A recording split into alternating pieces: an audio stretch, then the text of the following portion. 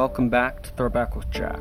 Today, October 28th, in 1886, the Statue of Liberty was dedicated by U.S. President Grover Cleveland.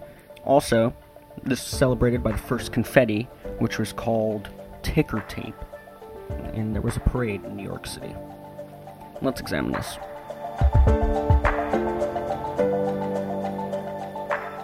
The idea of a monument given to the U.S. by the French was first proposed by Edouard René de La Boulaye, president of the French Anti-Slavery Society, in an 1865 conversation.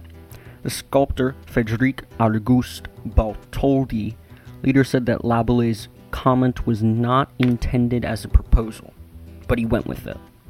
Solid. He chose something that would best express the idea of American liberty. Libertas, the goddess of freedom, who was widely worshipped in ancient Rome, especially among emancipated slaves. You can see why a president of the French Anti-Slavery Society would have chosen Libertas, or someone like close to him would have chosen Libertas.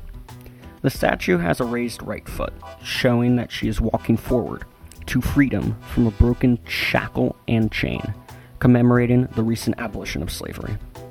The 7 rays on her crown evoke either the sun, the 7 seas, or the 7 continents.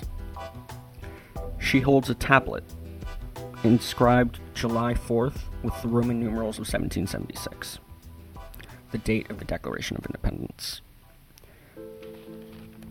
Following its dedication, Lady Liberty, as it became known, became a symbol of freedom in the United States as it welcomed immigrants arriving by sea.